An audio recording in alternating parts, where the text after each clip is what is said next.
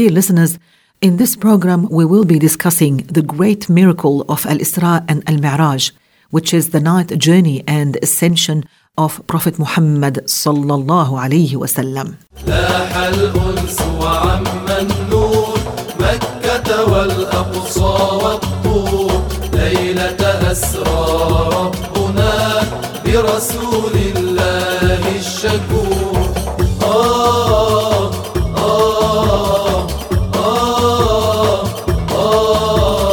لاح الأنس وعم النور. Praise be to Allah, the Lord of the worlds, the one who exists without a place. To Allah belong the endowments and proper commendations. May Allah raise the rank of Prophet Muhammad sallallahu alayhi wasallam and his al and companions and protect his nation from that which he fears for them. May Allah, the Lord of heavens and earth, grant us the sincere intentions and guide us to the acceptable deeds. Dear listeners, in this episode we will continue informing you about the wondrous creations that Prophet Muhammad sallallahu alayhi wasallam saw during Al-Mi'raj, that is, the ascension to the upper heavens.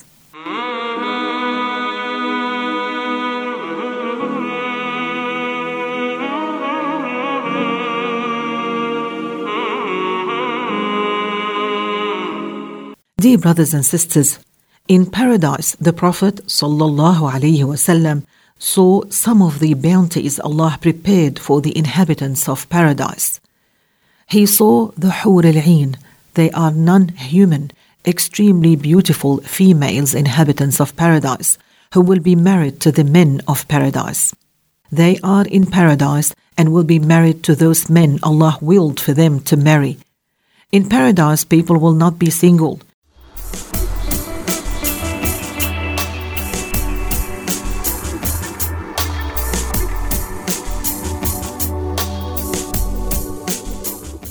The Prophet sallallahu alayhi wasallam saw al-Wildan al-Mukhalladun. These are creations of Allah, who are the handsome, non-human servants of the inhabitants of paradise. Their appearance is like laid out pearls. The least in status of the people of paradise will have 10,000 Wildan al-Mukhalladun to serve them. Each one of them will carry a tray of gold in one hand and a tray of silver in the other hand.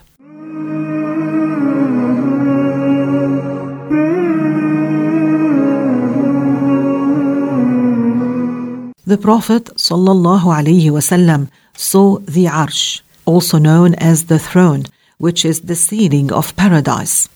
The Arsh is the largest of all creations, the seven heavens and the earth, in comparison to the Kursi, which is a large creation in the upper worlds, are like a ring thrown in a desert, and the Kursi in comparison to the Arsh is like a ring in a desert. The seven heavens and the earth in comparison to the Arsh are like a seed of mustard compared to the ocean. Allah created the Arsh as a sign of His power and not a place for Him to sit.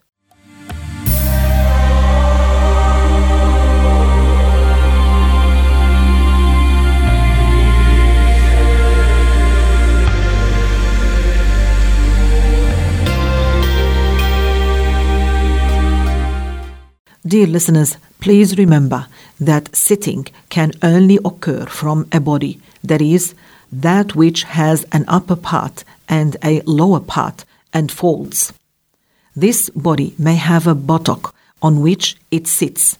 It is not permissible to ascribe any of these attributes to Allah because Allah is not a body. Allah is not energy, gas, liquid, or solid. Allah is not similar to us or to any other creations. Allah is not a light, an angel, or a soul that is spirit.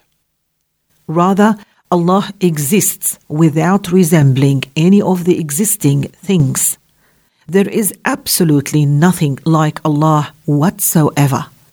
Whatever one imagines in one's mind, Allah is different from it.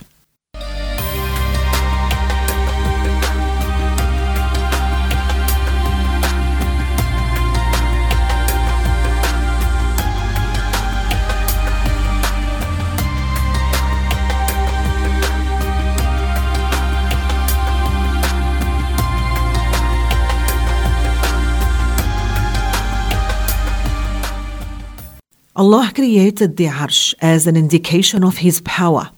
4 angels carry it, and on the day of judgment, 8 will carry it. The Prophet ﷺ said he was permitted to speak about one of these angels who carry the Arsh. In describing this angel, the Prophet ﷺ told us that he was so large that it would take a fast flying bird 700 years to fly from his earlobe to his shoulder.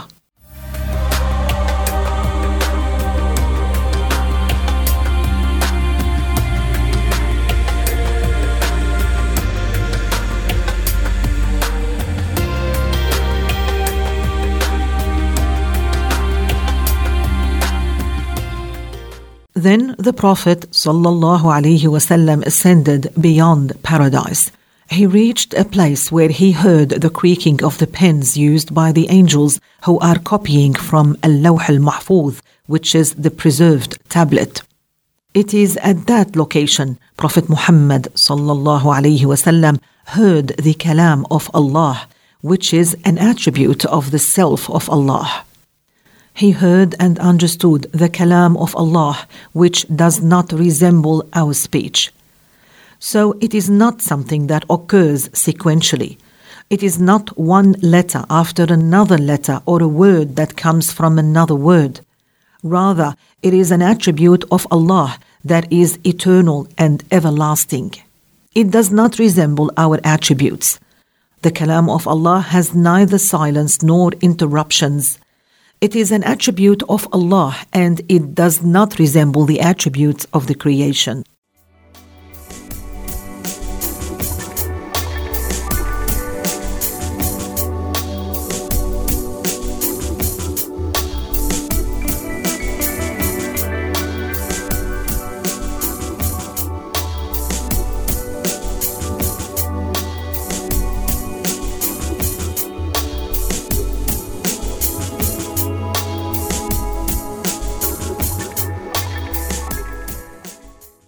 The Prophet ﷺ was able to understand the kalam of Allah. He understood the ordainment of the 5 obligatory prayers. Prior to that, the obligation was to perform prayer at night. At first, Allah ordained 50 prayers. When Prophet Muhammad encountered Musa told him to make supplication, that is dua, to his Lord to ease the obligation of 50 prayers, because his nation could not handle it.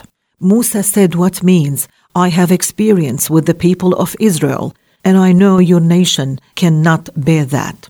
So the Prophet ﷺ asked his Lord to lessen these prayers for his people. 5 prayers were eliminated. Once again, Musa advised the Prophet ﷺ to ask Allah to lessen the number of prayers. Allah did. 9 times the Prophet ﷺ made supplication to Allah to lessen these prayers until these prayers were lessened to 5 obligatory prayers. So Prophet Musa was a great benefit to us. Had we been obligated to pray 50 prayers a day, this would have been a difficult matter for us.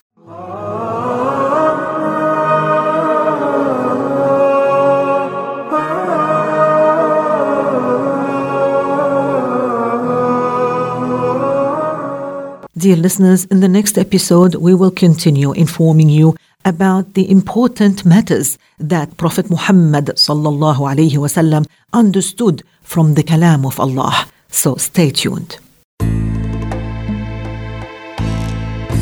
يا خير الخلائق يا خير الورى يا من إلى الأقصى بالليل لقد سرى أشكو إليك سوء الأمر الذي اعترى رسول الله.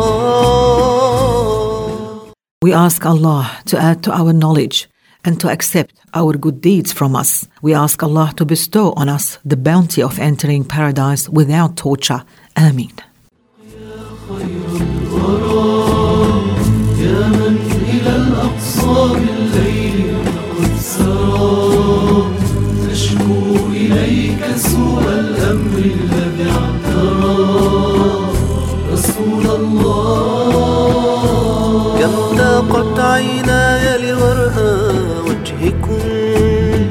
حتى أروى من أنوار جمالكم، أو تكحيل عيوني بكحل ترابكم. رسول الله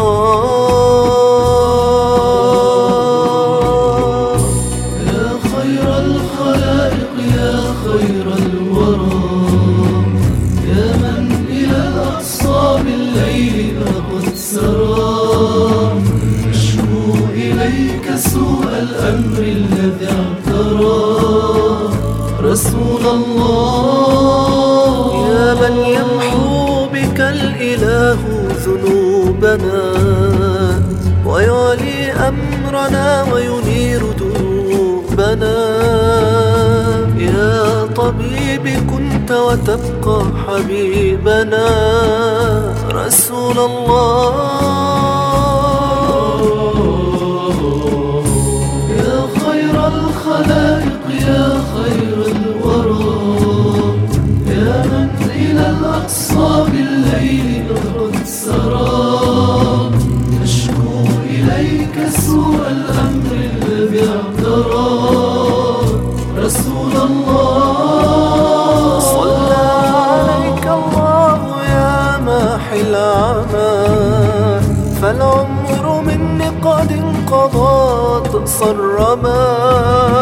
وعلى آل وصحب ما قطر هما. رسول الله